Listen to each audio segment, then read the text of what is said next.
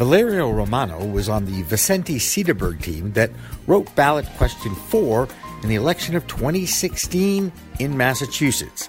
That yes vote led to the legalization of cannabis in the Bay State. His law firm does this all over the country, paving the way for the green wave that is coming to Washington, D.C. Now, he's on In the Weeds with Jimmy Young, part 3 of 4. And wait till you hear what they say about the opioid crisis.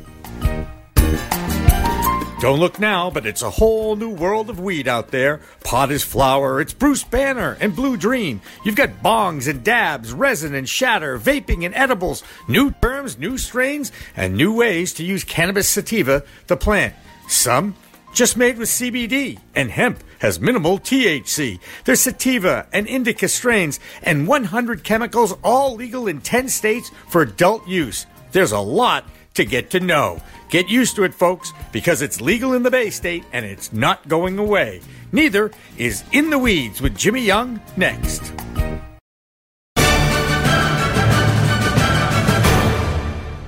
Revolutionary Clinics is just one of 49 medical cannabis dispensaries in Massachusetts, but there's a reason why it's one of the most popular. It's their patient-first philosophy.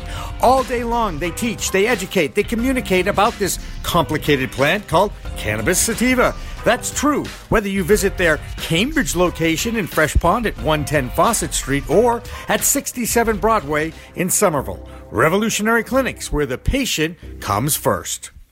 American Medical Association, studied 25% or 25% fewer opioid mortalities in medical marijuana jurisdictions, 1,800 fewer pain pills prescribed per doctor per year in marijuana jurisdictions. How did we get here? The doctors are writing these prescriptions. These are some of the smartest people with degrees, and they're out there writing these prescriptions knowing that they're putting their patients in danger. Yeah, I mean, frustrating. I'm a little frustrated about that. I don't know how off the deep end we want to go on philosophy, and what it takes. We could go off the deep end, man, because we're in the weeds. We get to do whatever we want. I mean, it's really a shame. I'm sure not all doctors were doing it for financial interest, but when you have what cannabis needs are these attractive 30 or 35-year-old pharma reps that go around and that's what the opiate industry has. That's what big pharma has, right? They have these people who go around to doctors' offices and bringing free samples and bringing them out to lunch and calling them thought leaders and sending them to Florida to speak at conventions and whatnot. And so there's a quid pro quo for that, even if it's not direct, right? Right. If we wanted to bring cannabis like full circle, and get there like the big pharma has, we would have sort of attractive cannabis reps that would go to doctor's office and say, here's all the reasons why your patient should be on such and such cannabis product for whatever ailment. MS is a great example, right?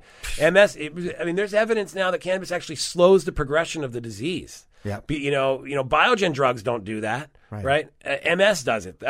Cannabis does it for MS patients. There's MS patients that are off Biogen infusions because they're just medicating with cannabis. And all the veterans that have been prescribed drugs at the VA, Stephen Mandilli, who was the first guy who bought at Cultivate, was on 17 drugs that he got off when he started using medical cannabis. Yeah, that veteran thing is big. Cannabis, C3RN. Yep. Marion's been here. Yeah, Marion's organization.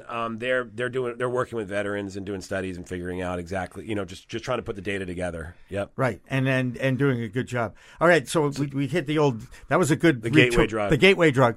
The kids. Let's talk about the kids. What about the kids? You've already cited one adolescent study. So this is me. I actually preach this on my show on a somewhat regular basis as a parent. This is a great opportunity for parents to have open discussions with their teenagers who are going to try these products because that is part of the rite of passage of being a teenager. Being told not to do something is pretty much what is the opposite will happen. This is just being part of a teenager. I remember being a teenager, and I remember what I went through. And it gives you an opportunity to talk about all adult use products. And I'm not just talking about alcohol, and I'm not just talking about cannabis. I'm talking about caffeine. I'm talking about nicotine. I'm talking about all the products out there that adults have to learn how to use responsibly. But more importantly, those adults have to get themselves educated before they have that conversation with their children. And that's kind of one of the things that I preach on a regular basis here, because there is now so much information out there to find. Google knows everything, Yeah. Google does. Well, I had a buddy of mine send me a fun Venn diagram, two circles, but they were barely overlapping, and it was the difference between what's the real facts about cannabis and what you learn in school, right? And the only thing you'll learn in school is that it's called marijuana or something. Right. It's which we don't even like to use the word anymore, especially on this show. Yeah, it is exactly. cannabis. That's the plant, right? Yeah. But as far as you hear a lot from because I meet with a lot of police chiefs, and you hear this. We're going to get into the OUI next. Yeah, and I might not be able to answer as much of that as we can, but I'll do that's my all best. right. No, but there isn't much to say about it. Like they haven't figured out how to test for it. But what are you going to do? What's worse for? If I have kids. Okay, what's worse for kids? To tell them that something that is illegal. To tell them that something that is illegal.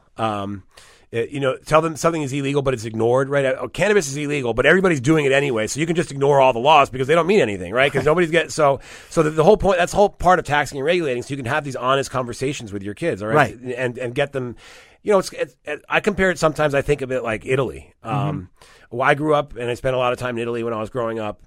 My Italian friends who were adolescents didn't drink because you had a glass of wine at dinner with your family when you were growing up. And the alcoholic rate in Europe is way lower than it is here in the United States. It's socially accepted, right. But I would always, I would get boozed because I could, as an adolescent, and so. And as I know you do, that alcohol can kill you, and a lot of these teenagers now drink to get drunk. Period. Yeah, of course. Not to get a little buzz, not to relax, not to take stress off from the day, but to get drunk. And no one's ever died from a cannabis overdose. Correct. Ever. Period. Right. And to me, that is the only argument, especially when you're talking to people that actually do social drinking.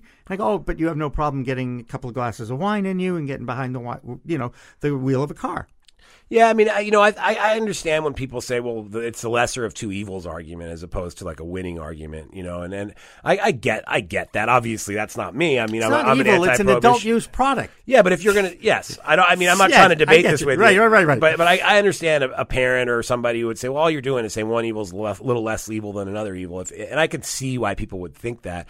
A lot of the people who are thinking about these, judges and legislators and whatnot, they probably their exposure to cannabis is minimal, right? Right. They probably were in college and they drank too much, and somebody was smoking a joint and they smoked it with them, and they'd already been boozed from drinking too much, and they're spinning and all messed up, Eight times because they had never smoked before. They smoked once or twice, and that's what they think cannabis does to everybody. Right. And so that's why they're like so sort of, gung ho. That's why they call it an evil or whatever, because they don't really get, how the regular cannabis consumer uses it. Right. And at night to help sleep, to get rid of lots of reasons. To get rid of the, I don't need to show my hands again because I show my hands a lot on my show. I have arthritic hands.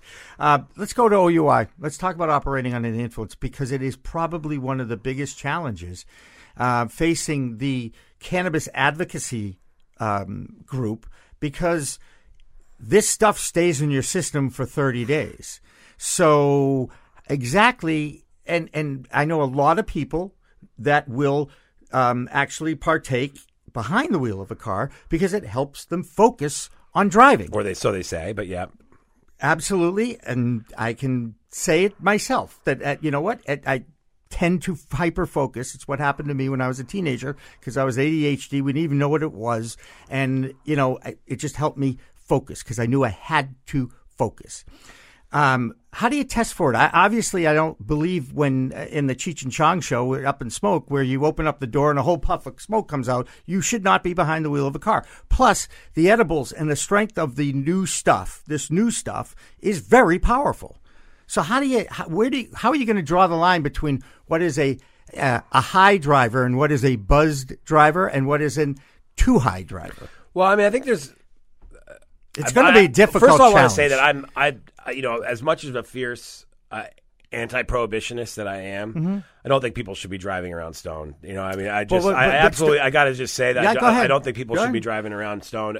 But stoned is different than high. Yeah, well, I'm using maybe it is, but I don't think people should be under the influence of anything when they're driving. I know a lot of people are, I know, but I don't think people should be. There's just too much at stake for you and the person that you hit, whatever else. Yeah, but there's actually something that happens in a car more often than smoking or drinking. It's the phones, and that's by far the biggest distractor that Of leads course. to accidents, which led to mine about sorry. 6 weeks ago. I'm sorry. It's all right. Yeah. You weren't the Yeah. driver, so you don't have to apologize. No, but you understand if driving a car is a responsibility. I totally understand. I wanted and to preface that because I don't want people to think that anything I say is like advocating people saying it's okay to drive around stoned.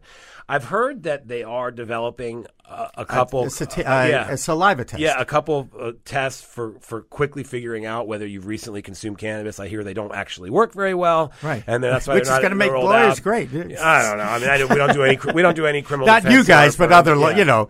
There are plenty of other out there. Yeah. So what it comes down to is, if you read a police report, it will always have, based on the officer's training and experience, they've, observed, the defendant as, or, Again, you roll down the yeah. window and big puffs of smoke come out. Well, that's different. Yeah, but they say you have watery eyes, whatever. I mean, so that, no one's ever passed a field sobriety test. I mean, it's not like that's the whole point of them is just to get you so that they can question you. It's like I passed the field sobriety Is test. that right? And I was they under let the you go? influence of both. Wow, that's products. great. I'm happy to hear that. And after a meal, and I've had a little and a little. Yeah. And I could They do let the you go, heel. that's great. I could heel toe. As long as you could drive. I could touch I don't want you to drive around and messed up. I still pride myself that my biggest problem is when I'm sitting still at lights and stop signs and yielding, I get hit. Yeah, I'm a sorry. target. I'm a target. There's a Yeah. big target on my head. What I'm getting. Well, let's at get. is- This is an important subject to talk about. I don't mean to make. Yeah, light of no. it. Well, and I don't want people driving. Like I said, I don't want people driving get around you. under the influence of anything. Right. But what I'm getting at is that you still rely on officers' training and experience right now, and you don't have like a really solid field sobriety test. Like a breathalyzer they have for alcohol. We don't have that for cannabis yet. Mm-hmm. And it would. I think you're going through the list. Of major opposition points, right? So gateway drug, kids. Now you're on driving under the influence, and they have a test for that. And this is one of the things that I hear all the time. I would say that, like I said before, cannabis is everywhere anyway. We're trying to tax and regulate it and educate people on it. The legalization of cannabis or the ending of prohibition in Massachusetts didn't change the laws about driving under the influence. Right. So people can still be arrested and charged and convicted and serve custody time for driving under the influence, whether it's cannabis or any other substance. So nothing that we've done has changed any of that. And I don't think it's contributed to it either. And do you want someone behind the wheel of a car who is high on OxyContin? Of course not. heroin? Nothing. Exactly right. So how do you test for that too? I mean, there are blood tests that you can do, but how you can't exactly do it fast. Yeah. Those don't happen right away. No prick test yet for that. Yeah, they don't do blood tests unless you're back at the police station. There's nothing on the side of the road that does a blood test to see where you're under the influence or not. And it's like it's a difficult challenge for our law enforcement community. I totally understand that. But it is what it is. And by the way, and I'm going to say it again, I know what my limit is, and I stay within my limit because I really do believe I'm a responsible adult. And I use it medicinally to help me get through chronic pain, actually help you manage the pain that a lot of people who have arthritis or, multiple injuries from whatever. It could be workman's comp. I mean, there's a million things. You could fall off a ladder at work or whatever, and you have chronic pain. You have to deal with it somehow in some way. And if anybody's ever had back pain or nerve pain, you know what a lot of these people have to put up with on a daily basis. And I believe anything that can help them get through the day. Now, can they be functioning adults? Can they get behind the wheel of a car? That's going to be still a judgment call. It just is. And I still maintain it's going to be education so that at least you feel, that, okay, I've had too much. And by the way, I can definitely attest there was a time a few weeks ago at the New England Cannabis Convention, I decided I was not going to drive home and I took an Uber. Great. That's what I suggest people do. Right, Absolutely. and it's certainly a lot easier to work to do the Uber and Lyft thing now than calling a cab and waiting for them to show up. So it's a lot easier than getting an OUI or getting an accident too. Exactly right, 100%. Well, great stuff. This was great, Valerio. I mean, I'm trying to think of other things I'd like to talk to you about, but I just think you've done a great job talking about what you've gone through as someone who's written. You've been in the trenches with I got one for you. The host agreements. Yeah. Those backside wink, wink deals that have happened besides the state tax, local tax that is already built into the price of the adult use recreational cannabis. And do you believe, and I guess it's human nature more than anything else, when you are a city councilman or you're a town administrator, it gives you a lot of power to dictate what is going on in your community. And you probably get to decide more than what your neighbors all, you said there's a vote, but still, you are a representative of your community. You still have the opportunity to say, you know what, I don't want it in my backyard. Yeah, so if I do, I'm going to want something on the side.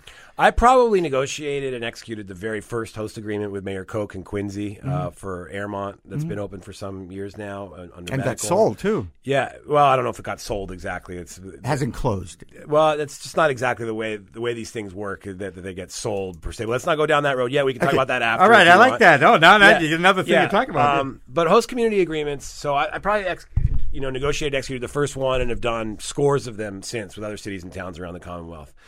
Back in the day under medical, they were pretty much what you're describing. I don't think Mayor Koch was being unreasonable. I mean, he's actually one of my favorite mayors and politicians in the Commonwealth.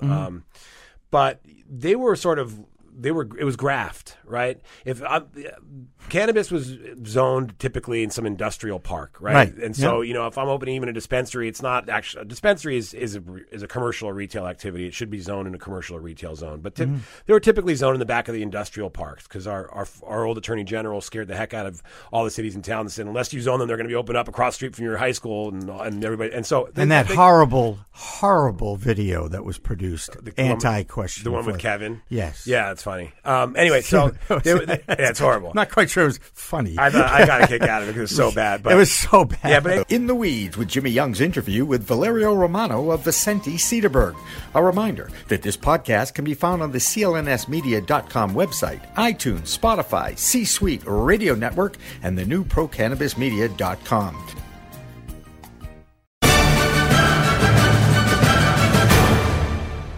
Revolutionary Clinics is just one of 49 medical cannabis dispensaries in Massachusetts, but there's a reason why it's one of the most popular. It's their patient-first philosophy. All day long, they teach, they educate, they communicate about this complicated plant called cannabis sativa. That's true whether you visit their Cambridge location in Fresh Pond at 110 Fawcett Street or at 67 Broadway in Somerville. Revolutionary Clinics, where the patient comes first. In the Weeds with Jimmy Young is a podcast produced by Pro Cannabis Media Productions. All views and opinions on this show are not to be considered medical advice in any way and are not a reflection of the opinions of management of Pro Cannabis Media or any of its affiliated marketing partners.